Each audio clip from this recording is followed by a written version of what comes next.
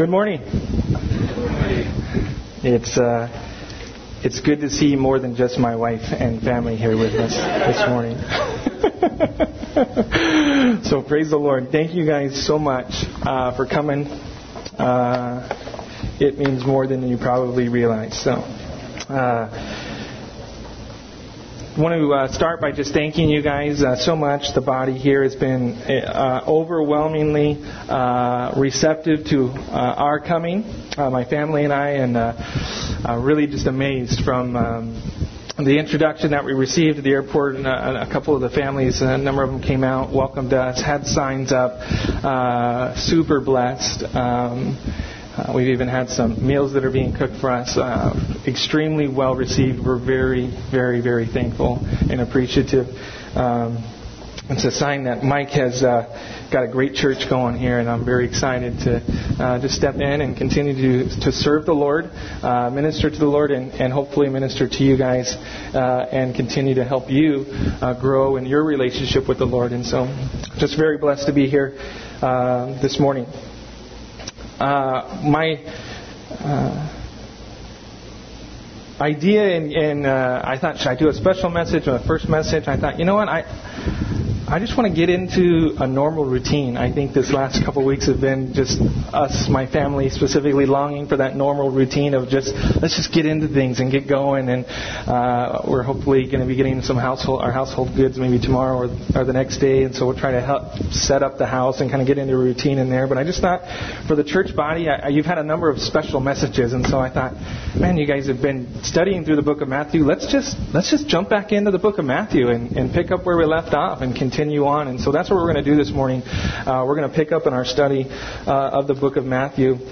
And really, it's just a systematic study of verse by verse, chapter by chapter. And so we're going to be picking up at Matthew chapter 6 this morning. But I know it's been a few months. I looked it up. I think it's been 2 months since we were last in our normal study through the book of Matthew. And so I thought it might be appropriate just to do a little bit of an overview or a review of the book of Matthew, as well as what we've covered thus far in the book of Matthew. For those of you who are with us, or have been with us, or with us through the summer, it will be a review. If you weren't with us through the summer, then this will be somewhat new to you, but we've covered, starting in the book of Matthew. Remember that the book of Matthew is written by Matthew.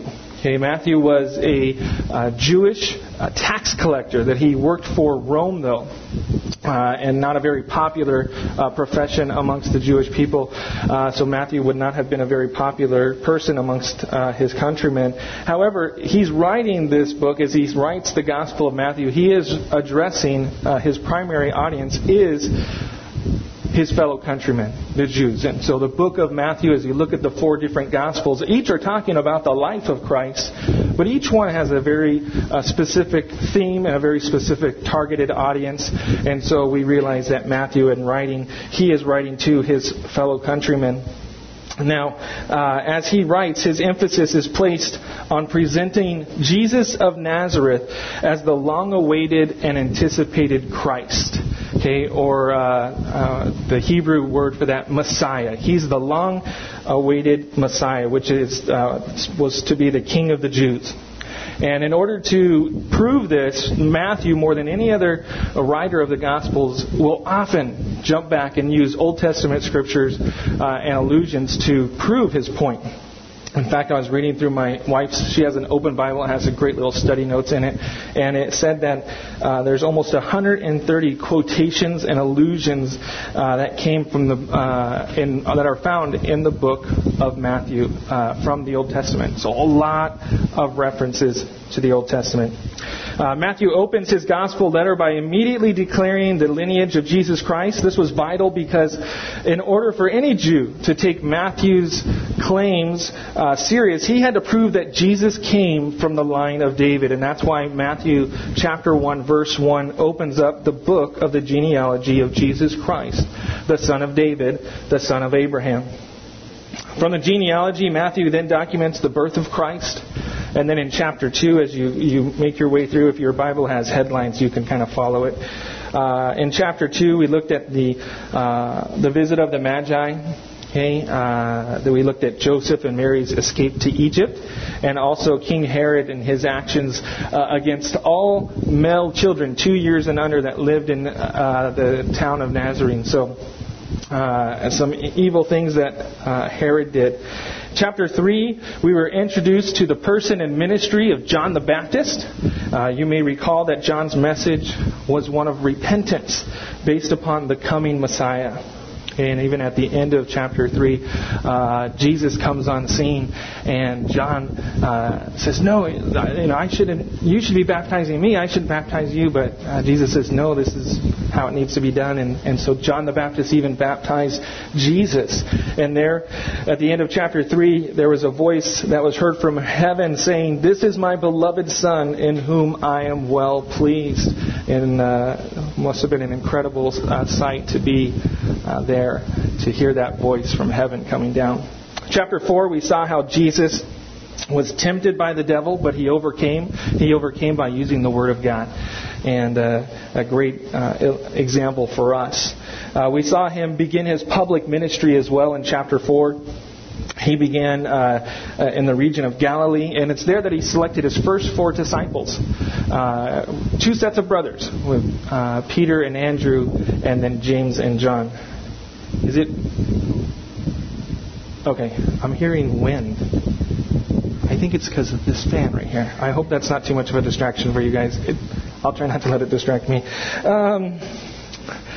But he there in Galilee, he taught, he preached, he healed, and the multitudes began to start following Jesus there in chapter 4.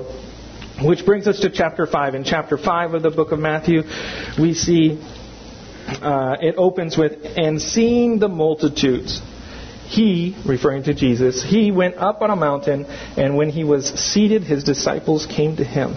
And then he opened his mouth and taught them." And here we see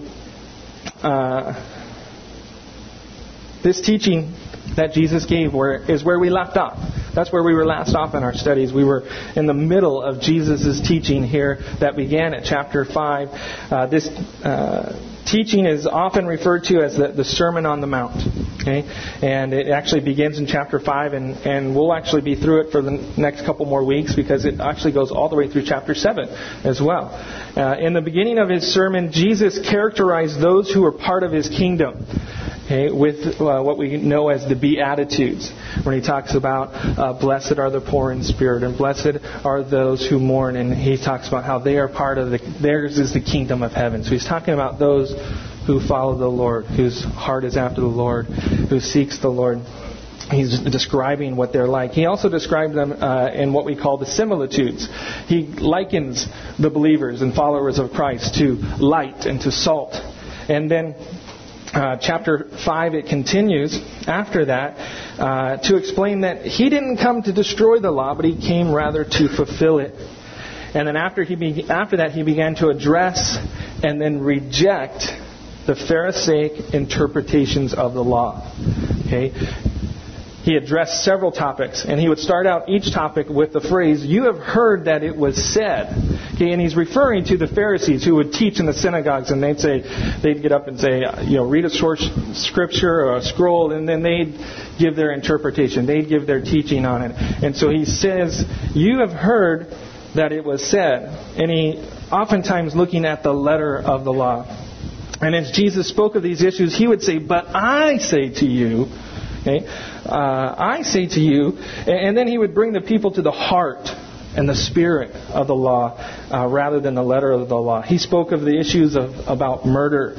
He talked about adultery. He talked about divorce and oaths, retaliation, and love.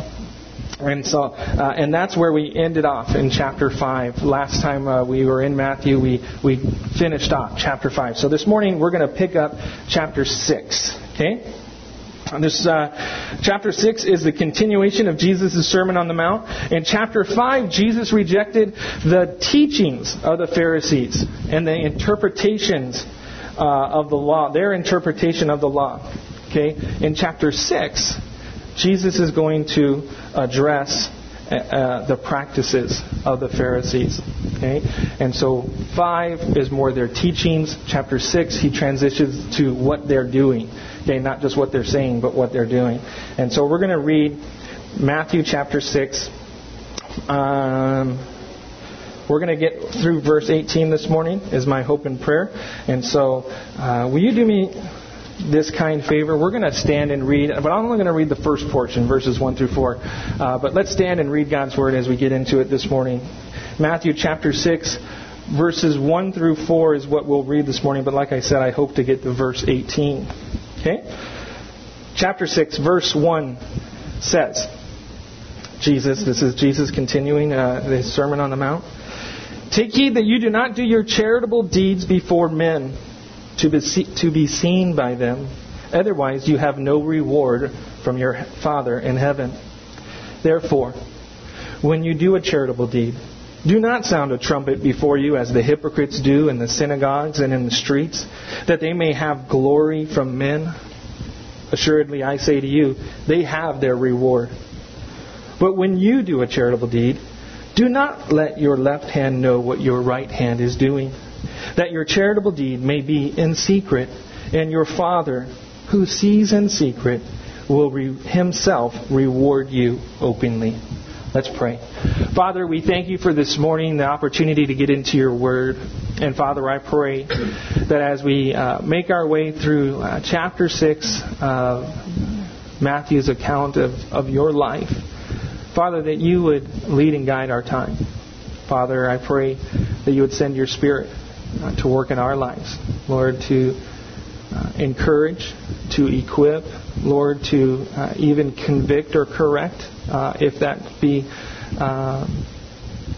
your desire and our need. And so, Father, we want to lay ourselves before you and allow you to do that work that you've began in us. Lord, we thank you for the promise of your word that tells us that you will complete the work that you've began in us. And so we come this morning, Lord, unfinished works of clay. And we ask that you would do some work on us this morning. Lord, minister to our hearts and lead us through your word. We pray this in Jesus' name. Amen. Amen. You may have a seat. You know, teaching systematically through the Bible, just going verse by verse, is a blessing, because you can never really, set up your own, like, I want to teach about this and I really want to show them something. And to tell you the truth, the topic of giving would not have been my first message that I want to give. Usually that's something you probably want to avoid when first getting to know someone and they're like, wow, the very first teaching he gave was about giving. That's kind of weird. That's not my emphasis. My emphasis is teaching the Word of God. Okay, and so we're going to go through it systematically. Just so happens that we're teaching on giving this morning. And that's okay. Okay, I'm not afraid to teach about giving. I think it's something that's exampled for us and given for us within the Scriptures, and so we're going to go through it and address the issue of giving this morning, along with a couple other things as well. Okay, as I mentioned, Jesus switches his attention from the teachings and the interpretations of the Pharisees in chapter 5 to now addressing the practices of the Pharisees. Now, in our translations and how it's written, it reads hypocrites. But as you read through the gospel accounts, you see that there was a select crowd that Jesus referred to as the hypocrites. It was the scribes and it was the Pharisees, the religious zealots who did things outwardly, but inside their hearts were hard. Inside their hearts were not for the Lord. And so when he's talking about hypocrites, the idea here is this continuation of these Pharisaic practices. Okay? The first spiritual discipline Jesus brings up is one of giving. Now, when we look at our portion of Scripture today, we're going to notice 3 different disciplines that we're going to cover. We're going to cover giving, we're going to cover praying, and we're going to cover fasting. And with each of these 3 disciplines, we're going to see that there's an expectation, that there's an exhortation, and that there's an example that Jesus gives to us to follow. Okay. Also within there, we're going to see there's a reward that's attached. There's an expected reward if we follow the example that's laid out for us. And so as we look here at this first discipline of giving, we want to highlight the expectation. Okay, in the New King James it reads charitable deeds, but in the other translation it simply reads when you give to the needy or the poor. And that's what I want to point out here, right off the top. Okay, it's that first expectation. Notice with me in verse 2. It says, therefore, when you do a charitable deed. Note what it doesn't say. Okay, it doesn't say, therefore, if you do a charitable deed. Okay? And so the expectation is very simple. And the expectation is this, that as followers of Christ, as disciples of the Lord, we would be those who are givers. We would be those who give of what the Lord has blessed us with. Okay? Giving is a spiritual discipline. It's something that is commended and it's encouraged throughout the Scriptures. You look in the Old Testament and even in the New Testament. I think some people think, oh, that's Old Testament stuff. No, it's in the New Testament too. And if you want to talk about it, we'll talk about it. You can come see me after church. But there's lots of examples of giving and exhortation to give within the New Testament as well. Right here is one of them. Okay? But as we look at this, I think there's a great portion of Scripture, a great verse that we can look to in regards to giving. It helps us to clarify things. And so I want to ask you guys to turn there. It's actually in 2 Corinthians chapter 9, verse 7. And so if you want to turn to 2 Corinthians 9, verse 7, I'm going to read it to you. I think we have a PowerPoint as well. We have it up there. But I do encourage you, if you have your Bibles, you can turn there. 2 Corinthians chapter 9, verse 7. Okay, Paul is writing to the church in Corinth, and he says this to them. He says, so let each one give as he purposes in his heart, not grudgingly or of necessity, for God loves a cheerful giver. From this verse we see 4 characteristics of our giving. 4 things that we can point out. Okay, and number 1 is that our giving should be purposeful. Okay? Purposeful means that we are intentional about our giving. It's something that we pray about. It's something that we discuss with our family. Possibly if you have a family, you sit down and you discuss. Hey, what are we going to give? What does the Lord have for us? Okay, it's meaningful. Okay, it's significant to us. Okay, I'm not going to say that it needs to be a certain percentage or a certain amount, but it needs to be significant. It needs to be meaningful. It needs to have a purpose when you're giving. It shouldn't just be, whatever's in my pocket, I guess I'll just give my loose change. That's not purposeful. That's not meaningful. That's not the example that we're given in Scripture. Okay. Number 2, in regards to our giving, is that our giving should come from the heart. Okay, that is to say that it should be birthed out of love. 1 Corinthians chapter 13 actually tells us that if we bestow all of our goods to feed the poor, but have not love, it profits us nothing. And so our giving, it must come from the heart. Okay? So it's purposeful. It comes from the heart. Okay, number 3 is that our giving should not be done grudgingly or of necessity. Okay? The idea here is that you should never have to give. Okay? That's not the kind of giving that's asked of you. You should never feel under compulsion or obligation. I know that in Okinawa, when we would pray before receiving the offering, we would always say, hey, please don't feel obligated to give, because that's not the heart of the Lord. The heart of the Lord. Okay? We should never feel under compulsion, like, oh no, it's coming, I got to give. Okay? Our mindset should never be, we got to give to the church, or we got to give to the poor, or we got to help those who are in need. It's a subtle change, but we need to have the heart where we say, we get to. Okay? That should be our heart in regards to giving. We get to sow into the ministry here at the church. We get to invest in lives of those who are needy and those who are out. It's a very simple change of the O to the E, but it's a powerful change in perspective and attitude. The difference between we got to and we get to. And that's the heart in our giving. That it shouldn't be done grudgingly, or that we have a sense that we have to do it. Okay? Number 4, lastly, in regards to giving, is that it should be done cheerfully. Okay? When we give, it ought to be something that brings joy to our lives. Okay? We shouldn't, when we give, be like, I have to, I don't want to do this, or this makes me really mad that I have to do that, this giving, right? That's not the heart of giving. That's not the heart the Lord wants us to have. Okay? When we give, it ought to be something that brings joy to our lives, to know that we're being a blessing, that we're taking from what the Lord has given to us and using it to bless others. Well, looking back into our text in Matthew, we see that Jesus gives an exhortation in regards to giving as well. So He gave to us an expectation that we're givers, and here we have an exhortation. Looking back in it, He exhorts us, do not sound a trumpet before you as the hypocrites do in the synagogues and in the streets, that they may have glory from men. When we give, we don't need to let everyone know about it. We don't need to toot our own horn and say, look at me, look what I just gave, or look what I just did. That's not what we're to do. Jesus says, don't do that. Okay, that's what the hypocrites do. Don't do that. He described those people that do that as hypocrites. Okay, they're people who are phonies. Okay, they're actors. They're pretenders. And what are they pretending to do in regards to giving? Okay? They're pretending to be givers to God in the synagogues and to the poor in the streets, but in reality, they are takers.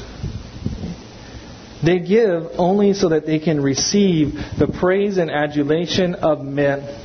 And so, in essence, the hypocrite is really not giving, okay? But they're merely exchanging. Okay? They exchange their financial gift for the praise of man. And so Jesus says, the exhortation is, don't be like that. Okay? Don't be a hypocrite who makes it look like you're giving, but really all you're doing is exchanging. Okay? You're giving so that you can receive praise from man or attention from man. Okay? You know what? Jesus says if you give like that, you have your reward.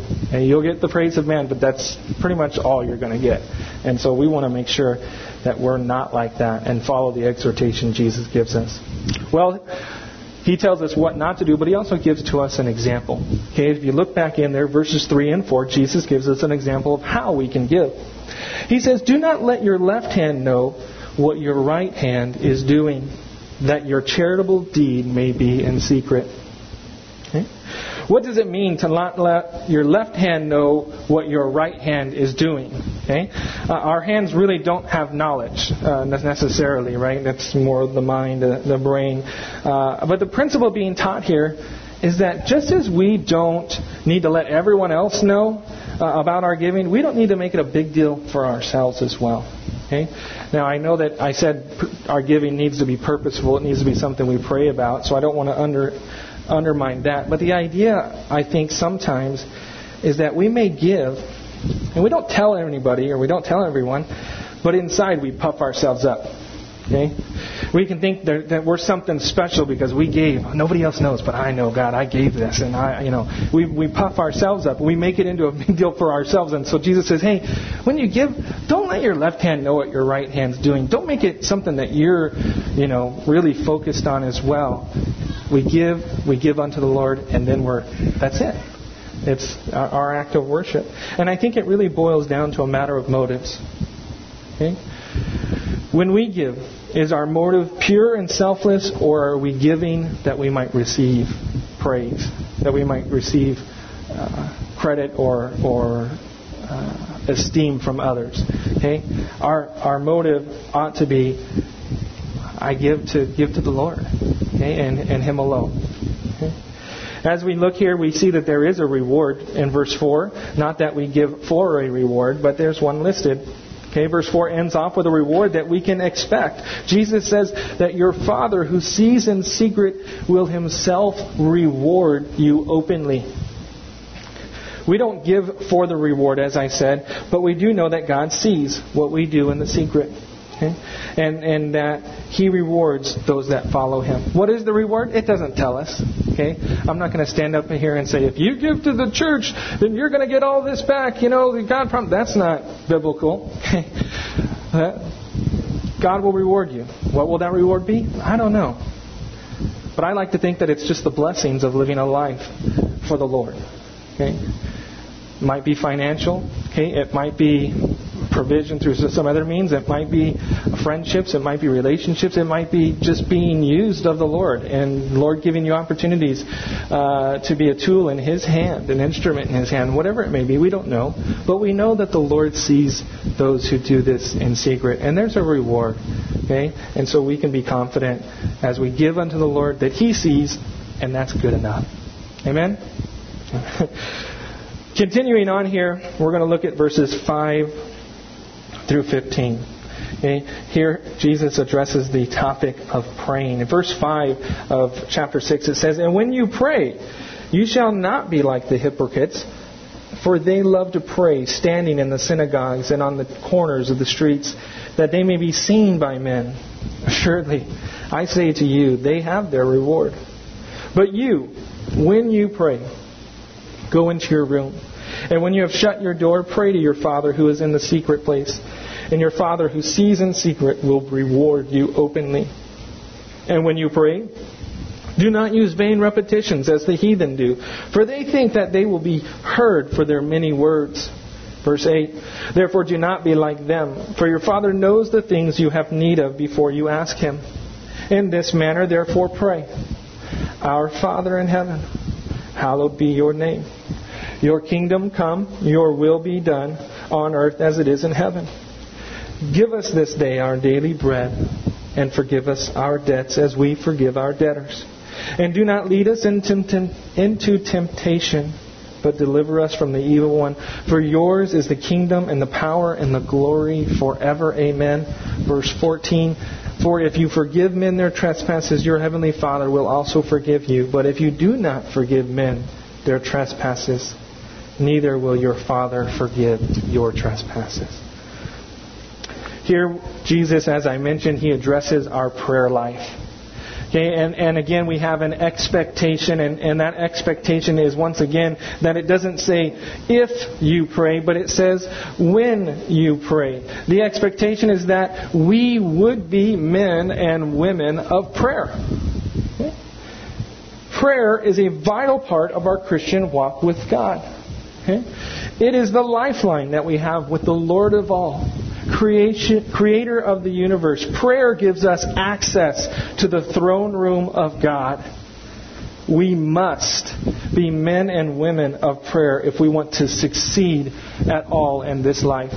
Martin Luther is quoted as saying, "To be a Christian without prayer is no more possible than to be alive without breathing." Okay? We need to be praying. And that is the expectation that Jesus gives, is that we would be men and women that pray. He gives to us an exhortation as well. Jesus exhorted His disciples that when they pray, they're not to be like the hypocrites, for they love to pray, standing in the synagogues and on the corners of the streets, that they may be seen by men. The hypocrite that goes to pray is pretending, remember they're pretenders, okay? They're pretending to pray unto the Lord, but in reality they are praying unto men. Okay? We can pray for men, that's a good thing, but when we pray unto men, they are praying to be seen by men, and we're not to do that. Okay? That's the exhortation. Don't be like the hypocrites. Okay? They aren't seeking after the heart of the Lord. Instead, they are seeking after the hearts of men. Okay? When we pray, we ought to be seeking an audience of one, and that's the Lord. Okay? We seek the Lord, we petition Him, we can pray for others, but all of our prayers are directed to the Lord, asking Him to intercede in the lives of others. We can do that in our lives and in our communities, but our audience is the Lord and Him alone. Okay? Okay. What does this not mean, though? I do want to clarify. Okay, because this doesn't mean that we can't pray in public places, or that groups of prayer groups are not good. Okay, that's not what it's saying here. Okay, corporate prayer is something that I would encourage, that we as a church would encourage. We have prayer meetings. We have opportunities to pray together. Okay, and so that's obviously not what it's saying. Okay. Public prayer is something I think we ought to do more of. It gives us opportunities to be a witness to those around us. Okay? What it really comes down to is our motives, though. Again, we look at the heart. When we pray, are we doing it to be seen by men or to be heard by God? When we pray, are we doing it to be seen by men or heard by God? It ought to be that we would be heard by God. Jesus gives another exhortation as well in regards to prayer. He gives 2 exhortations and 2 examples for prayer. Must have been something really important. Jesus gives another exhortation as well in regards to praying. He says in verse 7, "When you pray, do not use vain repetitions as the heathen do, for they think that they will be heard for their many words." Okay? Here again, let me repeat and clarify. Jesus does not say that you can't repeat your prayers. Okay? For even Jesus repeated his prayers there in the Garden of Gethsemane. The night he was going to be handed over by Judas, he prayed in the garden 3 times about the same thing, asking God to let this cup pass from him. And he prayed 3 times that would happen. And so Jesus isn't saying we can't repeat our prayers. Okay? There might be things that we repeat often in our prayers. We may be praying for a loved one, and we can be bold and confident to go and continually offer that person up in prayer. Okay? We can repeat our prayers. What does he say not to do? Repeating your prayers is okay. Jesus says don't use vain repetitions. Okay? The meaning of this word, if you were to look it up, it indicates prayers that are empty, that are meaningless. Okay? The Greek word actually means to stammer or to use many idle words or to babble. And so the idea is when you're praying, you're not really thinking about what you're praying. You're just saying things over and over again. Your heart is detached. Okay? You're just kind of going through the motions. He says, don't pray like that. Okay? I know Pastor Rick, he grew up in a private, attended a private school growing up. He was of the Catholic faith, and he talks about vain, repetitious prayer because he felt like everyone's taught to pray certain prayers, and everyone prays them over and over every single day, but there is no meaning, there's no heart in that prayer. And Jesus says, don't pray like that. Okay? The exhortation is don't be like that. Okay? Our prayers should be meaningful. Okay? They need to be direct, not insincere and aimless, repeating the same words over and over again. Okay?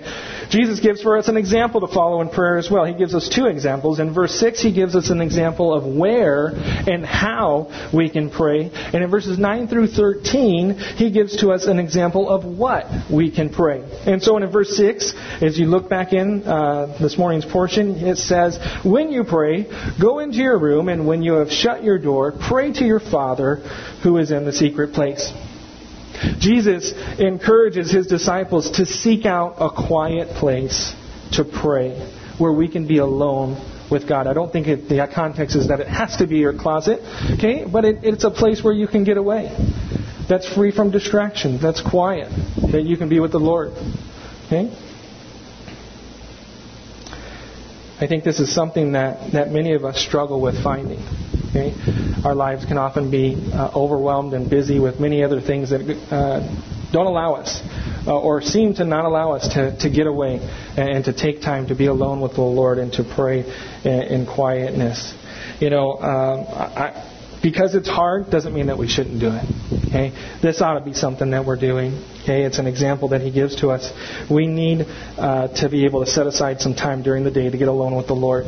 Okay? And whether that be early in the morning, okay? Some people like to get up early in the morning and seek the Lord. That's great. If you've got kids, maybe it's before the kids get up. Okay? Maybe it's in the evening. Okay? Once again, you got kids, you put the kids to bed and you have that opportunity, that time. Okay? Maybe it's during your work day. Okay? You take a lunch break. Okay? And you get away. I know a lot of people in Okinawa, the beach and the parks and stuff like that. You just get away and enjoy the scenery where there can be lots of people around, but you can still be alone with the Lord. You know what I mean? And so just have that time, have that place, whether it's in the morning, in the evening, in the daytime, whatever it is, you got to have that time. We need to take that time to meet with the Lord. My wife, I told her, I said, well, now that you're a wife of a senior pastor, you get introduced into the sermon notes as examples. So I told her I was going to use her with her approval, not high approval, but her approval nonetheless. My wife is a very busy woman. Okay? As if being my helpmate wasn't work enough, she's also taking care of our sons all day long. Okay, she's cooking meals. She's preparing homeschool lessons and instructing a 6th grader, a 4th grader, and a 3rd grader.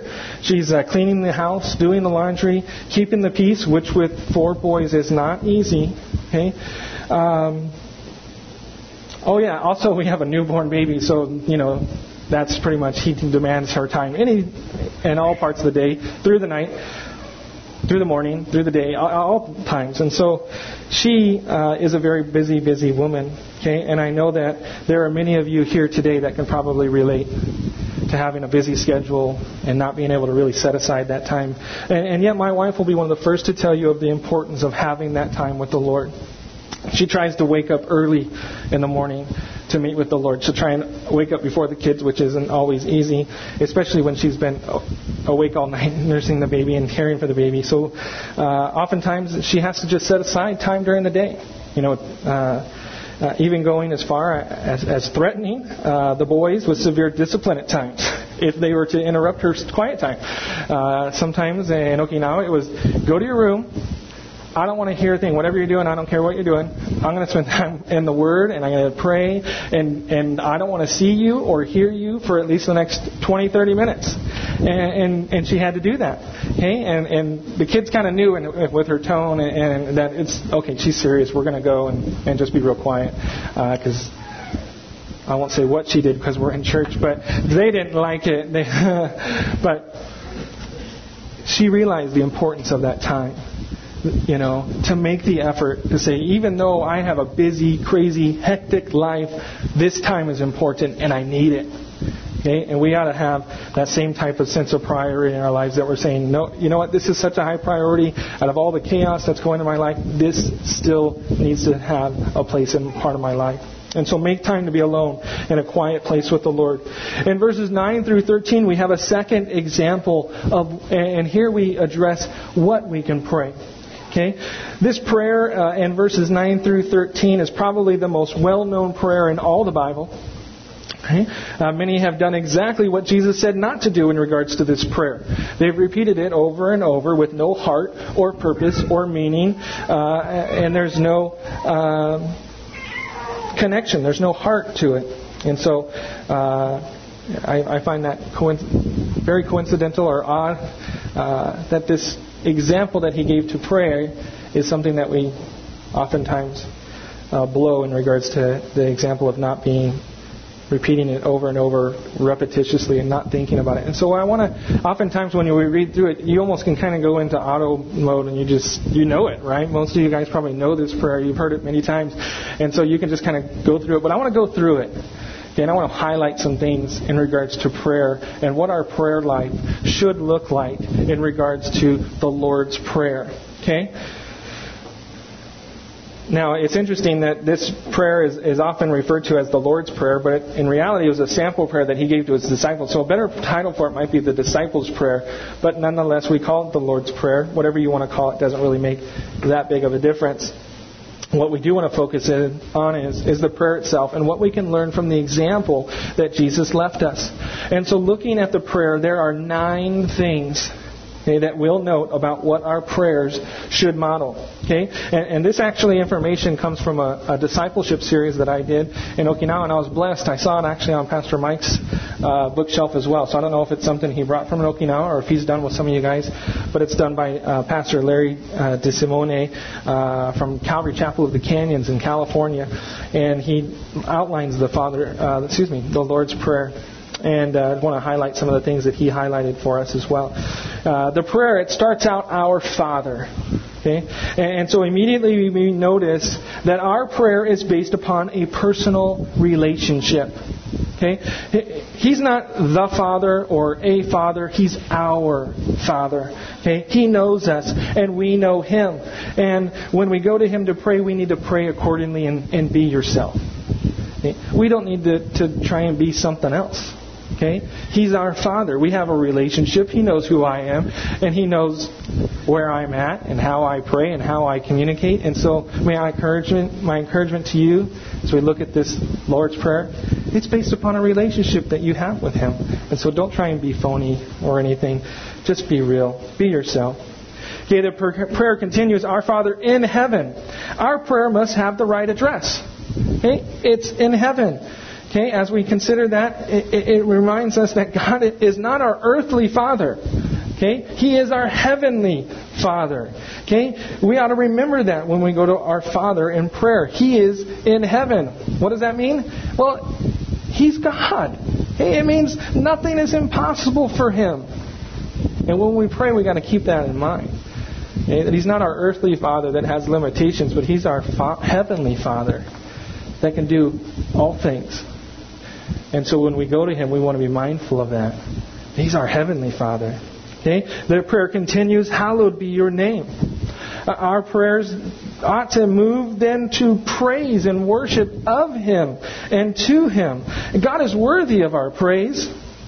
And we shouldn't be so quick to just get to our needs, okay, and our requests and miss out on an opportunity to worship and praise our Heavenly Father. It's something that is very important in our prayer life, that we would be people that praise and worship Him in our times of prayer. Okay? It continues, your kingdom come, your will be done on earth as it is in heaven. Okay? From worship, our prayer can then focus on purpose. What is the purpose of prayer? I think some people have the wrong idea of prayer. They think of prayer as more of a genie in the lamp or type of thing where they can, let me just shake this, rub this lamp, and the genie's going to appear, and I'll give him my desires and my wishes, and we'll be on our way. That's not the purpose of prayer. The purpose of prayer is not to get what you want. The purpose of prayer, as it mentions here, is your kingdom come, your will be done on earth as it is in heaven. Okay? Our prayers ought to be about knowing, seeing, and experiencing His will. Okay? It's not, prayer is not our magic way of getting what we want. Prayer is our way of aligning ourselves with what He wants. And it's His will. Okay? The prayer continues, give us this day our daily bread. Our prayer can then move to personal requests. Okay? It's okay to ask for something personal when we go to the Lord in prayer. In fact, according to this model Jesus gave us, it's something that He wants to hear from us daily. So daily we can go to Him with our prayers, with our personal requests. And we can say, God, this is where I'm at. This is what I need. I need You in my life. I need Your help with this or that, whatever it may be. And so we're encouraged. Bring your personal requests to the Lord on a daily basis. It says, the prayer continues, it says, and forgive us our debts. Okay? Prayer involves confession as well. As we confess to the Lord our debts, our sins, and we seek, I jumped ahead. It continues, and forgive us our debts. Okay, so we have confession, but not only confession, but also forgiveness. Okay? I think this is something that it can be a little bit difficult for us. Okay? I jumped ahead there. I'm all over the place. Okay. Forgiveness is given. Thank you. Okay? After we confess, okay, we need to then forgive our debtors. Okay? We forgive us our debts, our own sins. We confess those things. Then, subsequent to that, it says that we should forgive our debtors as well. So not only does it involve confession, but it involves forgiveness. Forgiveness from the Lord, but also we need to be willing to forgive others. Okay, in our hearts. And I think that's something that we often forget to do. I think sometimes we can have bitterness towards people or a situation, and we go to the Lord in prayer, but we really ought to take care of that thing, which we'll see. It's something very important. Verses 14 and 15, we'll speak a little bit about it as well. Well, continuing on, the eighth thing that we note from this prayer, it says, and do not lead us into temptation, but deliver us from the evil one. This model for prayer continues by showing us that we ought to pray for personal protection from temptation and the devil. And so I want to encourage you, if there's something you're struggling with, is there temptation in your life, bring that to the Lord in prayer. Ask His help for that. Ask to be protected against that temptation and the devil who wants to rip you off, okay, and lead you astray and destroy as much as he can your relationship with the Lord. And so we can pray for protection against that as we go to prayer. And then lastly, it says, for yours is the kingdom and the power and the glory forever. Amen. And so the conclusion of this example of prayer, Jesus once again brings us back to praise, recognizing His power and majesty over our lives and really the entire world. This is His world, and we are His children in it. And so we can end our prayers just acknowledging that, saying, God, You're in control of all. Okay? Praise Him. You know, it's important to remember that the Lord, He gave us this prayer, this Lord's Prayer, as a model. Okay? It's something that we're to learn from. He says, in this manner. He doesn't say, when you pray, pray this exact thing every single time, or else it won't work. Okay? That's not the idea here. He gives us an example. This is a model to follow. Okay? When we pray, it's not as if we have to address each and every one of those 9 things that we just pointed out. Okay? But when we look at our prayer life as a whole, and when we say, you know, whenever we do pray, that there would be these elements within our prayer life. Okay? That we would realize that it's based upon a relationship. That we would realize that God is able to do anything. He is our Father in heaven. Okay? That we can praise Him. That we can make confession. That we can make personal requests. That we can be forgiving to others. That we would pray against the attacks of the enemy. All those things. That's part, as we look at our prayer life in whole. Sometimes our prayers will be longer than the Lord's Prayer. Sometimes they'll be shorter. Okay? And the idea here is not that have to be this exact way, but that our prayer life in total would be represented in this Lord's Prayer. Okay? We have a reward. Okay? Actually, 2 rewards that are mentioned here. Looking over this discipline of prayer, Jesus highlighted reward that we can expect as well. In verse 6, Jesus again promises that our Father who sees in secret will reward you openly. Again, I believe just the blessings of living a life for the Lord. But in verses 14 and 15, He gives kind of a reward, but He also gives a warning. Okay? Verses 14 and 15 is really a continuation of the thought from verse 12. Okay? In verse 12, it said, and forgive us our debts as we forgive our debtors. In verse 14 and 15 is kind of Jesus' commentary on that. It's an extension of that idea. Verses 14 and 15 says, for if you forgive men their trespasses, your heavenly Father will also forgive you. But if you do not forgive men their trespasses, neither will your Father forgive your trespasses. Some of you might be thinking, whoa, wait a second here. This might seem, if we look at just this verse by itself, we might say, does that mean that our salvation, the forgiveness of our sins is based upon and contingent upon us being willing to forgive others? That without us forgiving other people, that we cannot be forgiven of our sins? No. That's not what this verse is telling. Okay, that's not what this verse is teaching us. Okay? That would go against all the rest of Scripture that teaches us that salvation is a free gift from God. Okay? What does it mean then? Okay? Let me try to explain. This verse is talking about prayer. Okay? And the very first point we made about the Lord's Prayer is that prayer is based upon a relationship. Okay? Our relationship with the Lord is directly influenced by the relationship that we have with others. Okay? If we harbor bitterness towards someone and don't forgive them, then we are in sin. Okay? And sin causes a strain on our relationship with the Lord. Jesus, He already spoke about how we ought to make things right with one another before we come to the Lord in the previous chapter, in chapter 5, verses 23 and 24. He said, therefore, if you bring your gift to the altar and there remember that your brother has something against you, leave your gift there before the altar and go your way. First be reconciled to your brother and then come and offer your gift. You see, because we don't want our relationship or our prayers to be hindered, the Lord emphasizes and implores us to be forgiving towards others. Okay? Colossians chapter 3, verses 12 and 13. If you want to turn there, you can. Colossians 12 and verse 13 further gives us example of this. This notion or this idea of forgiveness towards others. Colossians chapter 2, verse 12 and 13 says,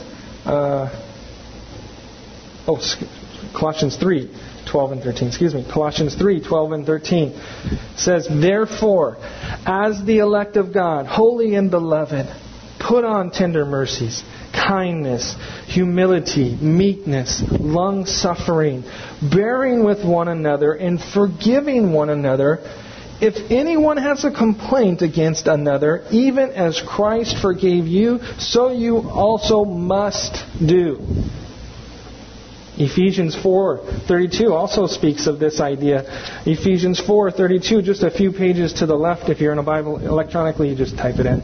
But Ephesians chapter 4, verse 32, it says something similar. It says, "And be kind to one another, tender-hearted, forgiving one another, even as God in Christ forgave you." So we see, verses 14 and 15, it's talking about our relationship with the Lord. We don't want our relationship to be hindered by sin in our lives because we're harboring bitterness. And so he says, hey, if you need to forgive others, okay, and you're going to receive that forgiveness, that reward will be there. But if you're not forgiving of others, when you come to me in prayer, there's the sin between us. That's a harboring, that's hindering our prayer life, our connection with the Lord. And so that's what he's speaking about. He's speaking about prayer. Warren Wiersbe, a great Bible commentator, he put it this way: if we have truly experienced God's forgiveness, then we will have a readiness to forgive others. Because you see, the idea is that we realize how much we've been forgiven of.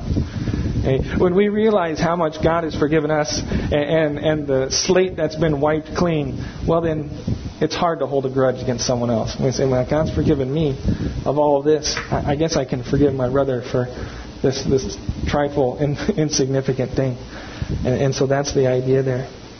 Well, continuing on, verses 16 through 18, wrapping up our time this morning in Matthew. It says, "Moreover, when you fast, do not be like the hypocrites with a sad countenance, for they disfigure their faces that they may appear to men to be fasting. Assuredly, I say to you, they have their reward. But you, when you fast, anoint your head and wash your face, so that you do not appear to men to be fasting, but to your Father who is in the secret place, and your Father who sees in secret will reward you openly." In these last verses of today's portion, Jesus addresses an often ignored spiritual discipline, and that's fasting. Okay? I think, at least in Okinawa, Calvary Chapel was often referred to as Calorie Chapel because we like to get together and eat. And I hope to continue that tradition here. But fasting is a spiritual discipline. It's very important. Again, there's an expectation, and the expectation is a simple one. Jesus expects that as followers of Him, we would be people that fast. He states in verse 16, when you fast, not if you fast. Okay? And so it's something we ought to be doing. Fasting is defined by Dr. James Strong in his lexicon this way: to abstain as a religious exercise from food and drink, either entirely if the fast lasted but a single day, or from customary and choice nourishment if it continued several days. Okay? As we search through the Scriptures, and if you look for examples of fasting, we will see that the purpose for a fast is not only to deny ourselves of nourishment, but also in its stead that we would wholly seek after the Lord. That when those physical hunger pains come because we're denying ourselves something, that we would take that time to seek the Lord and replace that physical nourishment with spiritual nourishment, seeking the Lord for His discretion, for His direction, for discretion, for our needs, whatever they may be. You know, if you just deny yourself nourishment for a day, but don't take any time to seek the Lord, you're not fasting, you're just dieting. Okay? And if you're doing it for a really long time, you're not dieting, you're just starving. Okay? And so that's not something we want to encourage you to do. I don't want to encourage you to do that. Okay? When we fast, we deny ourselves something, but we replace it with a spiritual appetite. We're denying the flesh to seek the spiritual aspects. Okay? The purpose of a fast is to set aside our physical needs and focus instead upon our spiritual needs. Okay? Jesus gives us an exhortation. He says, when we fast, Jesus exhorts us once again, do not be like the hypocrites with a sad countenance, for they disfigure their faces that they may appear to men to be fasting. In true hypocritical form, the hypocrites, they're acting. They're putting on a face. And that's actually what the original Greek word meant. An actor who wears a mask is a hypocrite. Okay? The mask they wear while fasting is one of a disfigured face and a sad countenance. They're not fasting, they're acting. Okay? Once again, their emphasis is not upon denying themselves and seeking the Lord, but rather indulging themselves on the empathy of men. And he says, don't do that. Don't be like that. Okay? His example that he gives to us and to follow on fasting is in verses 17 and 18. He says, but you, when you fast, okay, anoint your head and wash your face, so that you do not appear to men to be fasting. And Jesus basically says to wash your hair and face, look alive and well. Not because appearance is so important, it's so that you don't draw attention to yourself as you fast. Listen, when we fast, when you and I fast, we should look the same way we do on any other day. We shouldn't be doing anything to draw attention to ourselves. I think sometimes, I'm fasting, no food for me, no lunch for me. That's not the heart of the idea. Not that I am fasting because I had breakfast, but I would look the same if I was fasting. I'd be up here and acting the same way that I would normally would. And the same thing for you. When we fast, it's not something that we're to dramatize and make into something that we would look the same as we did any other day. There's a reward here. Okay, as we fast secretly, Jesus says once again that your Father who sees in secret will reward you openly. What sort of reward can we anticipate when we fast? Looking through Scripture, we see that fasting led to a revelation of God's direction for individuals as well as His provision. Okay, we see this in the early church as they fasted and prayed, and the Holy Spirit separated Paul and Barnabas for the work of that He had called them to in Acts chapter 13. Okay, and so God gave them direction as they fasted. Also in Acts chapter 10, the life of Cornelius, he fasted and prayed, and an angel appeared before him, instructing him to send for Peter, and so he was given direction again. Even in the Old Testament, as you see examples of people that fasted and prayed. Ezra, the Lord answered him as he fasted and prayed in Ezra chapter 8. Daniel and his friends, a very popular fast. Okay, it's a vegetable and water fast. Okay, it doesn't always have to be abstaining from all foods. It can just be from certain foods. And so we see Daniel. God gave them incredible favor, and they were able to do incredible things as they set aside things to fast and pray. And so, we shouldn't fast for a reward. But may I encourage you that if you find yourself in a difficult situation where you really need the Lord's direction and provision, to consider fasting. Okay? Whether that be for a meal or for a day or from all foods, or maybe it be from certain foods. Okay? That you might set those foods aside, that physical appetite aside, and seek the Lord. Okay? And ask Him for discretion. Oftentimes when people would fast and pray, we see God show up and do great things. What will the reward be? We don't know. But we know God who sees in secret will reward us. Okay? As we look over today's teaching, covering verses 1 through 18, okay, we saw a very similar pattern with each of these three disciplines Jesus addressed. Okay? He addressed giving, He addressed praying, and He addressed fasting. And with each one, we saw there was an expectation, an exhortation, and an example to follow. And really, they were all very similar, right? The expectation was that we would be followers of the Lord, we would be people doing these things. That we would be people who are giving. That we would be people who are fasting. That people that are praying.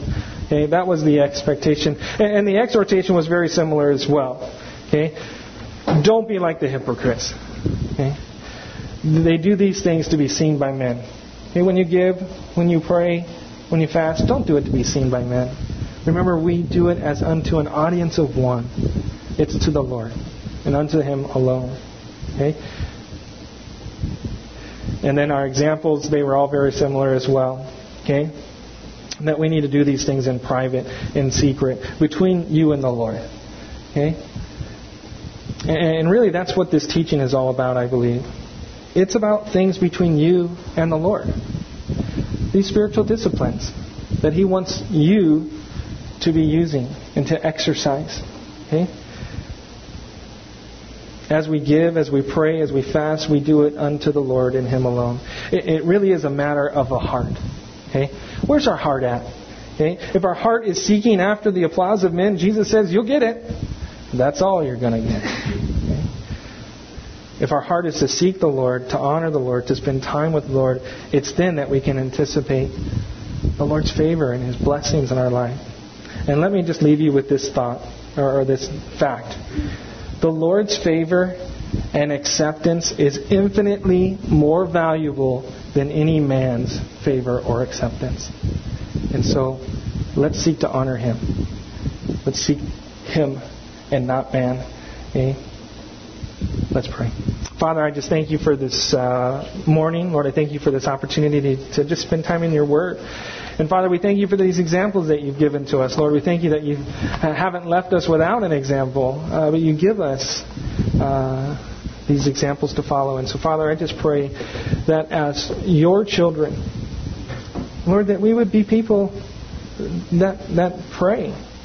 People that fast and set aside our physical, fleshly needs to seek and honor You in our spiritual needs.